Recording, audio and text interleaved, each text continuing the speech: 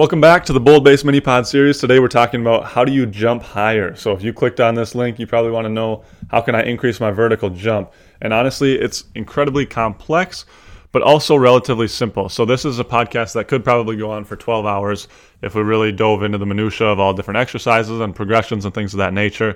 At the end of the day, it's crucial that you have a training program that's built in with progressions within it so that you're continuing to advance. It's not just one exercise that's going to get you there or one certain thing that's going to get you there. But what I do want to say is make sure that you establish baseline strength first, right? So if you don't have enough horsepower in the engine, it doesn't matter all the fancy exercises or things that you do with plyometrics, you need to have the baseline strength first.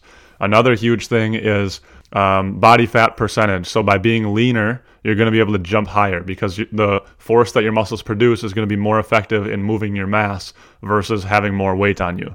So again, be strong, be lean. Those are going to help you a lot with increasing your vertical. But beyond that, basically, it's the same concept of if you want to run faster, you have to practice running fast. If you want to jump higher, you have to practice jumping high. So what I mean by that is you need to teach your nervous system and give your nervous system one clear signal and one clear stimulus of what you want it to get better at. So you want it to get better at jumping high, you need to jump as high as you can. You need to do just a couple repetitions, and then you need to rest for a long period of time. So like an example of this would be doing maybe 4 or 5 max height jumps where you're stepping into it, you're running into it, getting a big penultimate step or that last step before you take off and jumping as high as you can, walking back, resetting, do another of those, 3 or 4 total, and then rest for a couple minutes so that your nervous system can totally respond to that, understand what the goal is, and then getting back into it again. So the goal isn't to do, 10 or 20 jumps in a row as high as you can. That's not going to help you with that maximum output, and it's not going to send a clear signal to your nervous system of this is how you want it to adapt.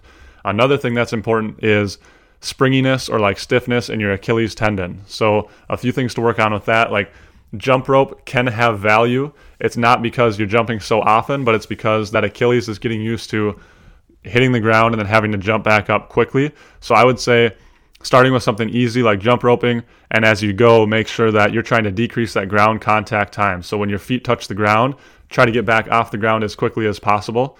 Then you can progress into single leg jump ropes. You can progress into depth jumps, things of that nature. And that's, again, focusing on that springiness or that decreasing the amount of time that you're in contact with the ground, as that will carry over to jumping as well. And then the third thing is you need to be able to absorb force. So obviously, we already talked about needing that baseline strength, but also you need to have the ability to absorb the energy of the jump because your body is only able to produce as much energy as it absorbs. So what I would do there is jumping off of progressively higher boxes and just landing like a cat or landing in a position where you're just absorbing that energy and trying to get it to about your knee angle. So you're not going to like land and go down into a full squat. Land, let the knees be bent a little bit, and just absorb it and kind of stick the landing like a gymnast would stick the landing. That's going to help you with the ability to absorb that energy, and then all that you absorb, you can turn into concentric force that's actually going to get you up off the ground. So I would say those main things. Make sure you have a baseline strength first. Plyometrics and jumping is advanced, so you got to have that baseline. Also, make sure that you're as lean as possible. So making smart choices in the kitchen. And then once you have that baseline strength and you're lean, then focusing on those 3 things. 1 is absorbing force and getting used to that. Number 2 is that producing force. And number 3 is that stiffness and that elasticity in the Achilles tendon, trying to focus on the amount of time that you spend on the ground being as quick as possible. So some combination of those 3 types of things that you're addressing with different exercises and things of that nature, that's going to help you jump as high as possible.